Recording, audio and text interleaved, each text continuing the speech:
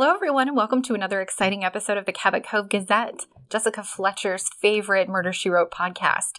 I'm your co-host, Bridget Keys. And I'm TJ West. And we are talking today about Season 3, Episode 3, Unfinished Business. Tej, give us a summary. All right, well, in this episode, we get a little bit of insight into Seth's background, because it turns out that he was part of a very shady property deal at some point, and one of the lawyers investigating it ended up dead in a lake, and now a retired policeman is on his way there to figure out who did it, because he suspects something is wrong, but on the way, someone else ends up murdered. And so Jessica has to, basically pull Seth's butt out of the fire, as it were, so... And it's kind of fun, because we get to get to, this isolated camp, so it's always fun. So it gets kind of, the best of both worlds. Getting out of Cabot Cove, but it still has the feel of a Cabot Cove episode. I mean, pretty much this is bus stop at a lake resort. Yes, I think that's a very apt way of putting it. All these people are holed up somewhere together. Mm-hmm. They even, sit around at tables in the cabin the way they do in the episode Bus Stop. Right, and Jessica even at one point says, "Can't we all just gather together and talk this out?" Oh, I actually cheered out loud when we got to that moment. I was like, I love when we gather everyone into the same room to talk about it. I was like, I love a good drawing room reveal. Yes. That is just it's tremendously satisfying. Part of a cozy mystery. Yes. Yep. And as the success of things like Knives Out reveal, it's something that a lot of people really still like, so. And I really liked that we got to know more about Seth here, because we have always had this question since his first appearance in Season 2, Episode 2. Where we opened and you and I talked about how immediately we felt this deep connection between him and Jessica, and that as if they had been friends forever. And here we learn that at least 10 years ago anyway, Seth lived in Portland, and he had a wife, Ruth, who died. He was living there trying to pay off her medical bills. That's why he got involved in this property deal, try to make some money. So it raises questions about how long he and Jessica have actually been friends. Why did he come to Cabot Cove? Was he in Cabot Cove and then he left? And so they have known each other a long time? Or, and this is my headcanon, Tej, okay? I think maybe Season 2, Episode 2, that first time we see them together, they've actually only just become friends. He's just arrived in Cabot Cove, and that's why we never saw him in Season 1. But they sparked so much that they were just instantly besties. What do you think? I mean, I personally like that because that very closely mirrors our own friendship. I know, right? When I made a sausage joke and knew that we were and you laughed and I knew we were gonna be friends immediately. So you made a sausage joke and then you looked at everyone and you were like, I mean, we've known each other long enough, right? And I had literally just met you 30 seconds before. And I was like, yep, we've known each other long enough. And that was it. We were best friends ever since. So I prefer that headcanon as well. I think that is a much more satisfying relationship than if they had known each other previously. That would also explain what happened to Ethan too, right? She used to be friends with Ethan. Some new guy comes to town and she's totally in love with him and she doesn't see Ethan as much anymore. It would also explain why Amos is always jealous and weird. Because Amos has known her for forever. Right. And all of a sudden, some newfangled fancy doctor man comes to town and she's too busy to hang out with Amos, right. It explains a lot of things. It really does. It is one of the most, it ties everything up in a nice little neat narrative bow. And I really think that's quite satisfying. But I mean, also, I do think that it adds, aside from that satisfaction, I think that this episode also it really gives us an insight into Seth's, psychology and his emotions that we don't always get. Because, of course, part of the appeal of Seth is he's this cranky old man. That's just his thing. But we, beneath that crusty, crunchy New England facade, there is, a genuine warmth. And I think that we get that, with the indication that he was grieving over his wife, the struggle to pay medical bills, which, is a storyline that has a lot of his beard. Yeah, right. His medical bills, a storyline that still has a lot of resonance in 2023, sadly enough.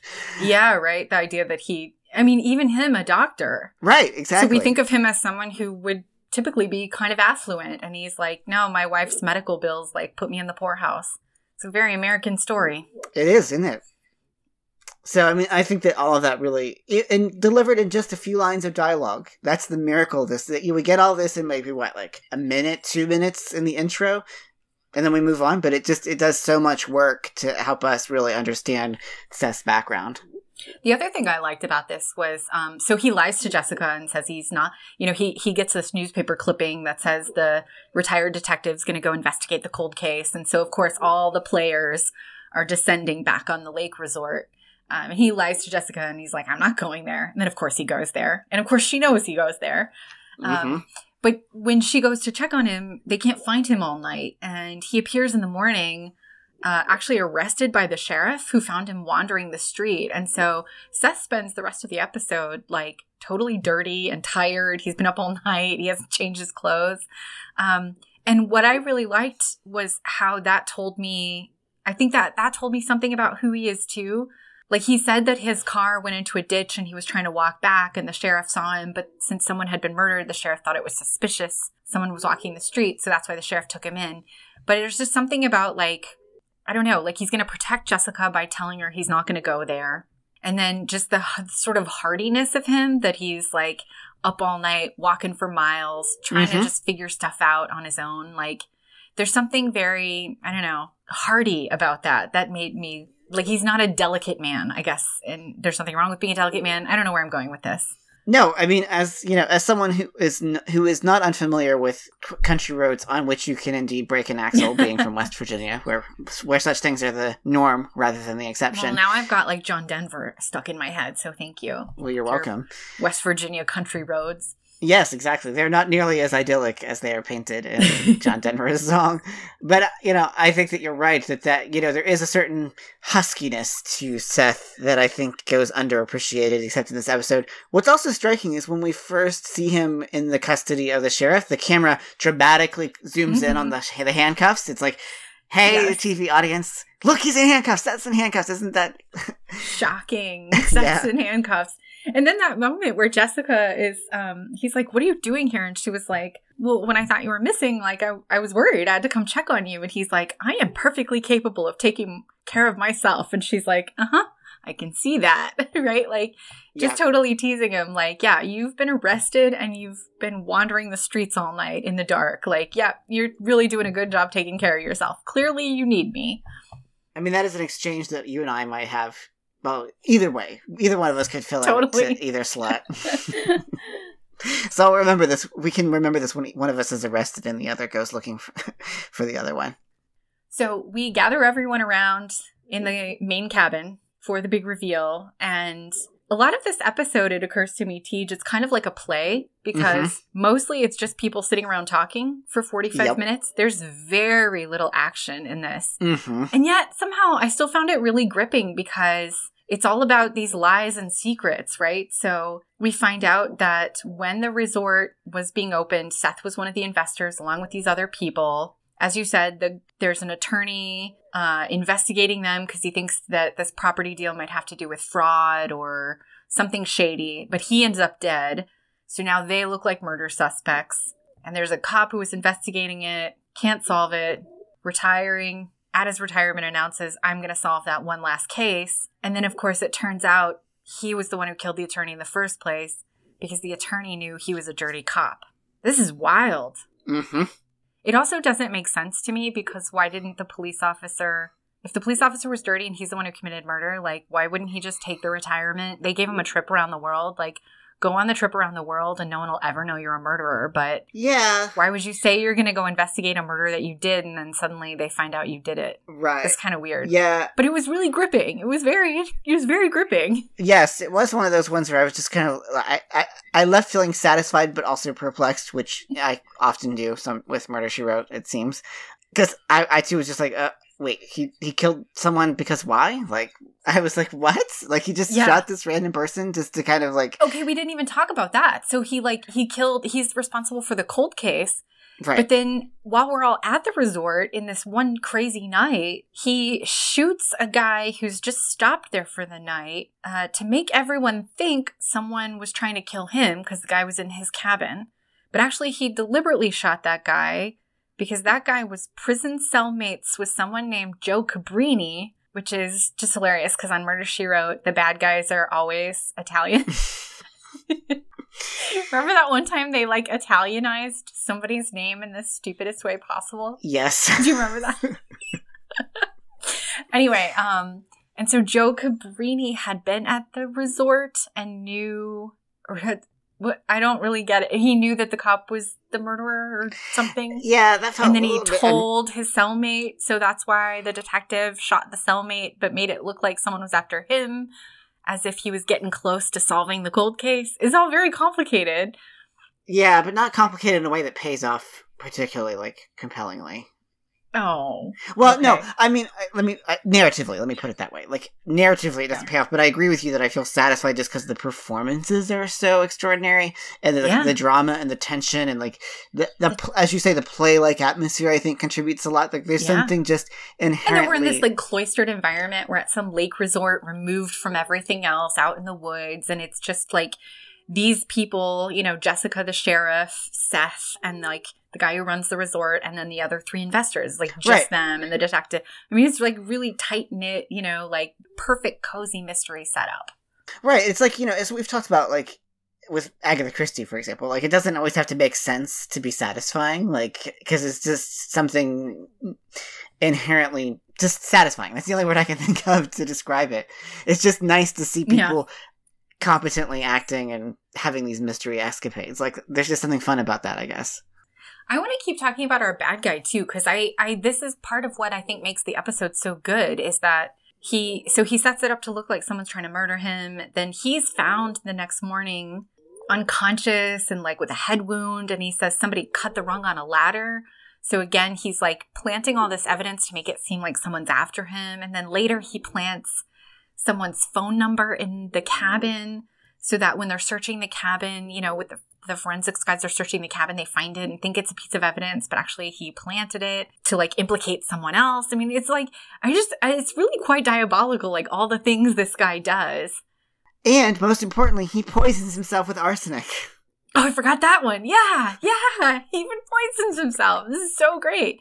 Shooting, stabbing, whatever, falling down, poisoning. I mean, that's a huge risk to take. You have to be awfully competent in your poison measuring abilities to know that you're going to, like, give yourself just enough to make you sick. Do you really? Because, like Golden Age detective fiction has led me to believe that it's very simple. You just, a little tiny bit of arsenic and then everyone will think someone's trying to murder you.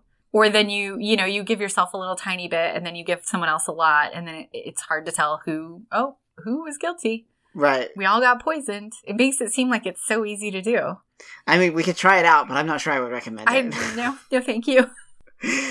My point exactly. It's just like, wow, I mean, you're really taking a risk with your own physical well-being to be like, you know what I'm going to do? I'm going to give myself a dose of a deadly poison to try to distract everyone and convince them that my life is at risk. I don't remember this episode as well as some of the others. Like, I've obviously seen it multiple times, but I haven't seen it 9 billion times like some of the others. So I was actually trying to solve along. And when it got to the point where he falls down like unconscious from the poison, I was like, oh, he did it. Mm-hmm. He totally did. He's the one for sure. And then at one point, all the evidence is pointing to Seth. And God bless her, Jessica Fletcher says, what does she say? I want to get it right. There's no power on earth that would ever make me believe Seth is a killer. I know. That's loyalty right there. Isn't that sweet? If all the evidence ever pointed to me, would you say something like that? Or would you just be like, yeah, TJ totally did it. I can definitely see him doing it. No, I'm way too cynical. I would be like, I don't know if I can trust this guy. Yep, that definitely tracks. That is definitely something that I would expect you to say. Because you don't want to be like some gullible dupe, you know? Like... Whereas I, on the other hand, would say, I could never imagine Bridget killing anyone. She's too much of a do-gooder.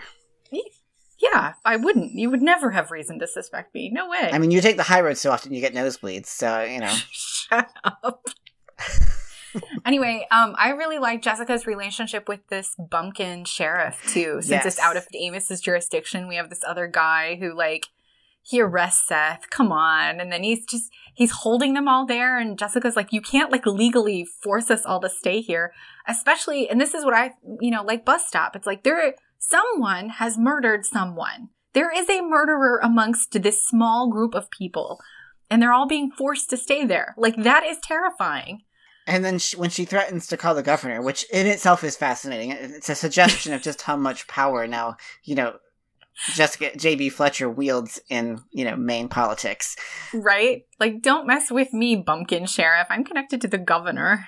Right. I mean, well, she did serve in the House for a while, so, it's not as if she's, aside from her literary celebrity, she is a woman. She could probably call the president at this point, don't you think? Yeah, I'm trying sure to think. She's been invited to the White House by now. Right. She's famous enough. I mean, she's like the Stephen King of fictional Maine. Well, but this is the Reagan era. I don't know. Did the Reagans like murder mystery novelists? I mean, they seem like the type. I mean, they were pretty basic, so I'm guessing they probably did. I think her invitation's not going to come until 88. Probably, yeah. It's going to be Bush Senior. Yeah. He'll like her books and invite her. Yeah, she would definitely get along with the Bushes. There's a sort of noblesse oblige that would be simpatico, I think, with those two. Anyway, but she's not afraid to bring down the hammer of, She calls him Genghis Khan at one point. Which is a hilariously random person to evoke. It's like, there's not even like remotely a comparison between the sheriff and Genghis Khan, but I love the way she gets so sassy and tells people off. Like, she's just so great. I know, there's a certain, way that Lansbury has of delivering these lines. Like, you could almost just see, when people describe sparks coming from people's eyes, this is what I envision.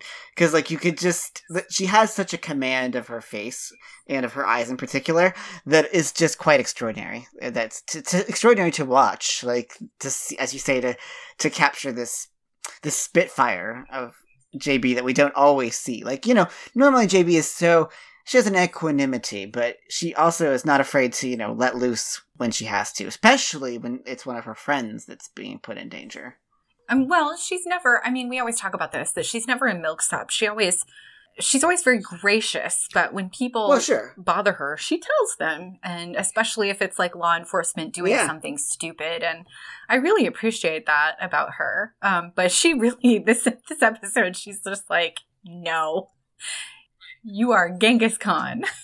And I do appreciate that the sheriff, while obviously their relationship is antagonistic, it's not belligerent necessarily. It's not full of, it doesn't have that kind of meanness to it.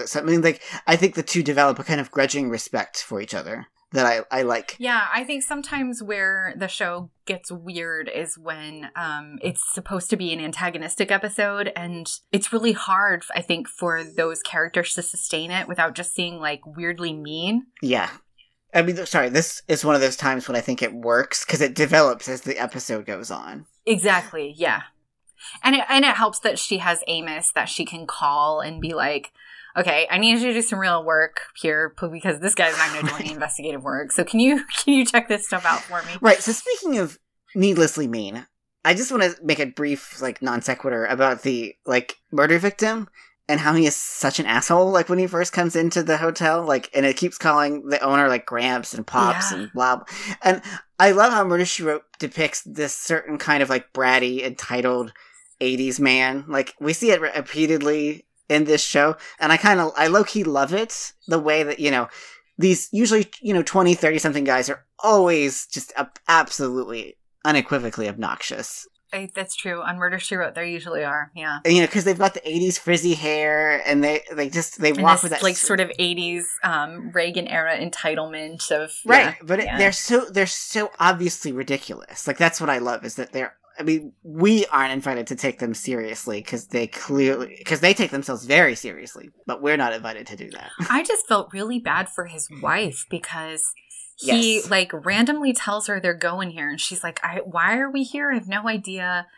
The whole time they're checking in, it's really weird. So you almost think that they're not actually married at first or something because it's all it's just really weird and awkward and she has no idea what's going on and it doesn't sound like they're there, honestly. And then her husband turns up dead and she's stuck, you know, and people are, I don't know. And Murder, She Wrote never gives people enough space for grief. Yeah. And so I'm just this poor woman's husband has just been murdered. And she doesn't even understand why he went there. He's told her they were going fishing. She doesn't give a shit about fishing. He doesn't even bring a rod. And there's no fishing equipment. And he's wearing a suit. What the hell is even happening? This poor woman. Yeah. It is hard not to feel sorry for her.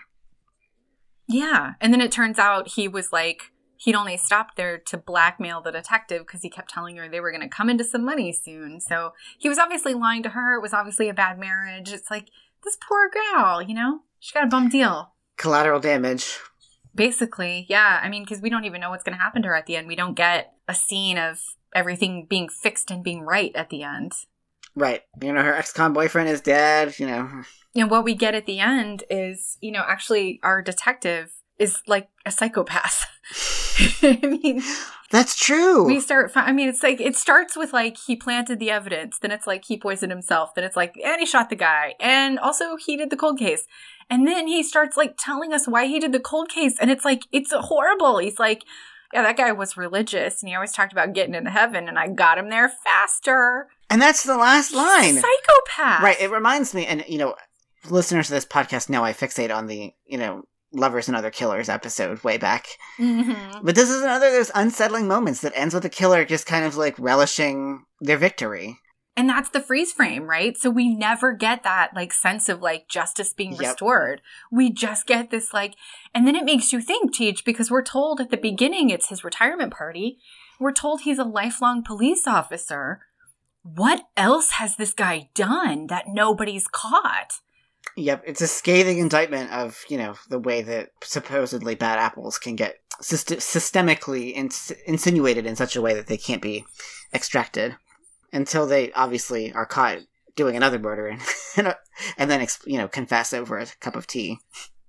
I mean, I wouldn't necessarily think about it, except, like, I would just think, like, this was just one situation, but we're told that he was a dirty cop, and that's why he killed the attorney in the first place. And because the episode doesn't give us the next day, you know, everybody's checking out of the resort, Jess puts her arm around the new widow, and it's all going to be better. Like, because we never get that, we just get this guy being unhinged. It leaves me as a viewer thinking, like, oh my God, what else has he done? What else has he done that nobody's discovered yet?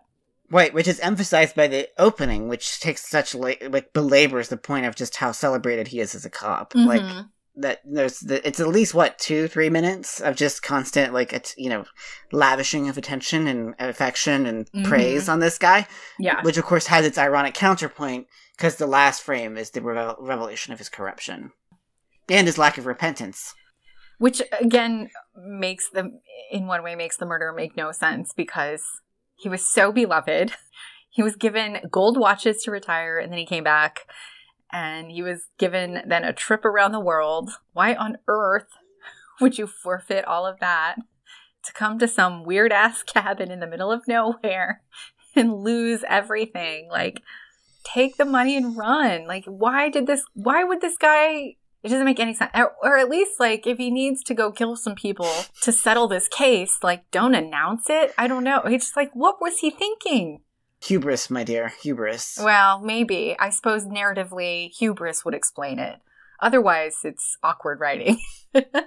Well, I can't believe we've gone this far, and we still haven't talked about the thing we always gush about, which, of course, are the guest stars, which, you know, it's quite a roster this time, I have to say. You know, sometimes I'm unimpressed, but this time I was like, ooh, when I saw the names of the guest stars, I was quite excited. I know. We have Hayley Mills.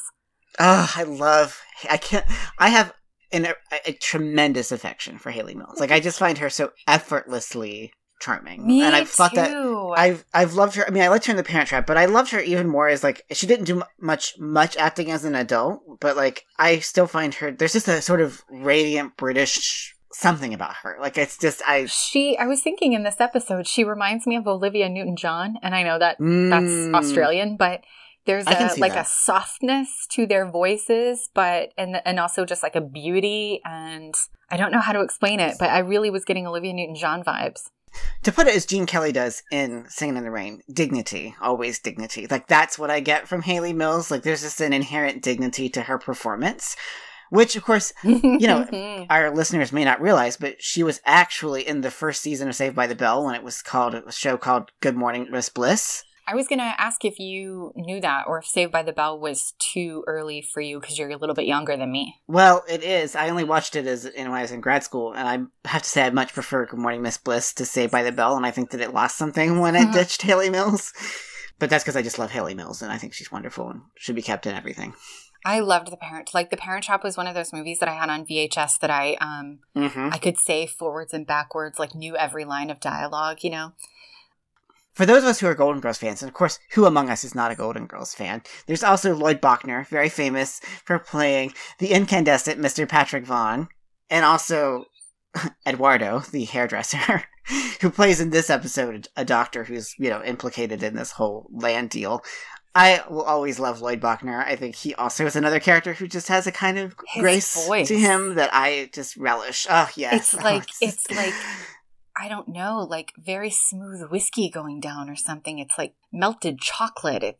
It's almost reminiscent of Robert Stack, I think. Yes, I would say that's accurate. It's such a great voice. It's a classical, I don't know that he actually was classically trained, but it seems like a classically trained voice. Like there's a control there that I think is what you're gesturing toward, at least in part. Yes. He doesn't actually do much in this episode. In fact, we never even mentioned him in our summary because, he's really, he's there to be a red herring suspect, but he really doesn't do much. But I thought it was interesting that you jumped from Hayley Mills to him because we also have Erin Moran, better known as Joni from The Happy Days and Joni Loves Chachi. That's true. She is our young widow in this episode. Oh, yes. You are absolutely right. I wasn't putting the pieces together until you just said that, which is shameful that I didn't quite realize that. I knew she looked familiar, and the pieces didn't fall into place until just now. Maybe you didn't watch that growing up. I always watched Happy Days in reruns growing up. I watched Happy Days in reruns. It just put it together who it was. But now that you say that, it's like, oh, it's like a beam of light. If you could see me, listeners, there's a beam of light. I'm like, I know. It's like one of those, exactly. Where do I know her from? I have that a lot with Murder, She Wrote. That's why IMDb is so helpful. I was like, I'm embarrassed that I didn't know that. I think she's super cute. I really like her. And I think, obviously this is 1986. It would have been so exciting probably for audiences to see her, don't you think? Oh, absolutely. She would have been so familiar. Mm-hmm. And of course, the crooked detective is Pat Hingle, and, who was kind of ubiquitous in so much. For 80s kids, they may not know his face necessarily, but they certainly recognize his voice from The Land Before Time, because he plays both the narrator and the character of Old Rooter, who's the dinosaur who comforts Littlefoot the day after his mother dies. I didn't know that. Yep. So I've long had an affection for his voice, similarly, because it's a very comforting and grandfatherly kind of voice, which is why it's so interesting to see him play this, horrible person, given that this is very shortly before Land Before Time. Yeah. So what we have then, Tej, we have him, we have Lloyd Bochner, we have J.D. Cannon playing the sheriff, and we have Don DeFore playing the resort owner Jake, who's kind of unshaven, grizzled guy you'd expect to be running a cabin in the woods. And then, of course, we have Seth, who is super scruffy in this episode because it all takes place in the space of one night, and he's been up all night. So I think that we just have like a bevy of crusty old men in this episode. So I thought it might be fun if we played crusty old man trivia. Are you game? Of course. Excellent. Okay. So what I'm going to do is... That scared my doggy. Sorry.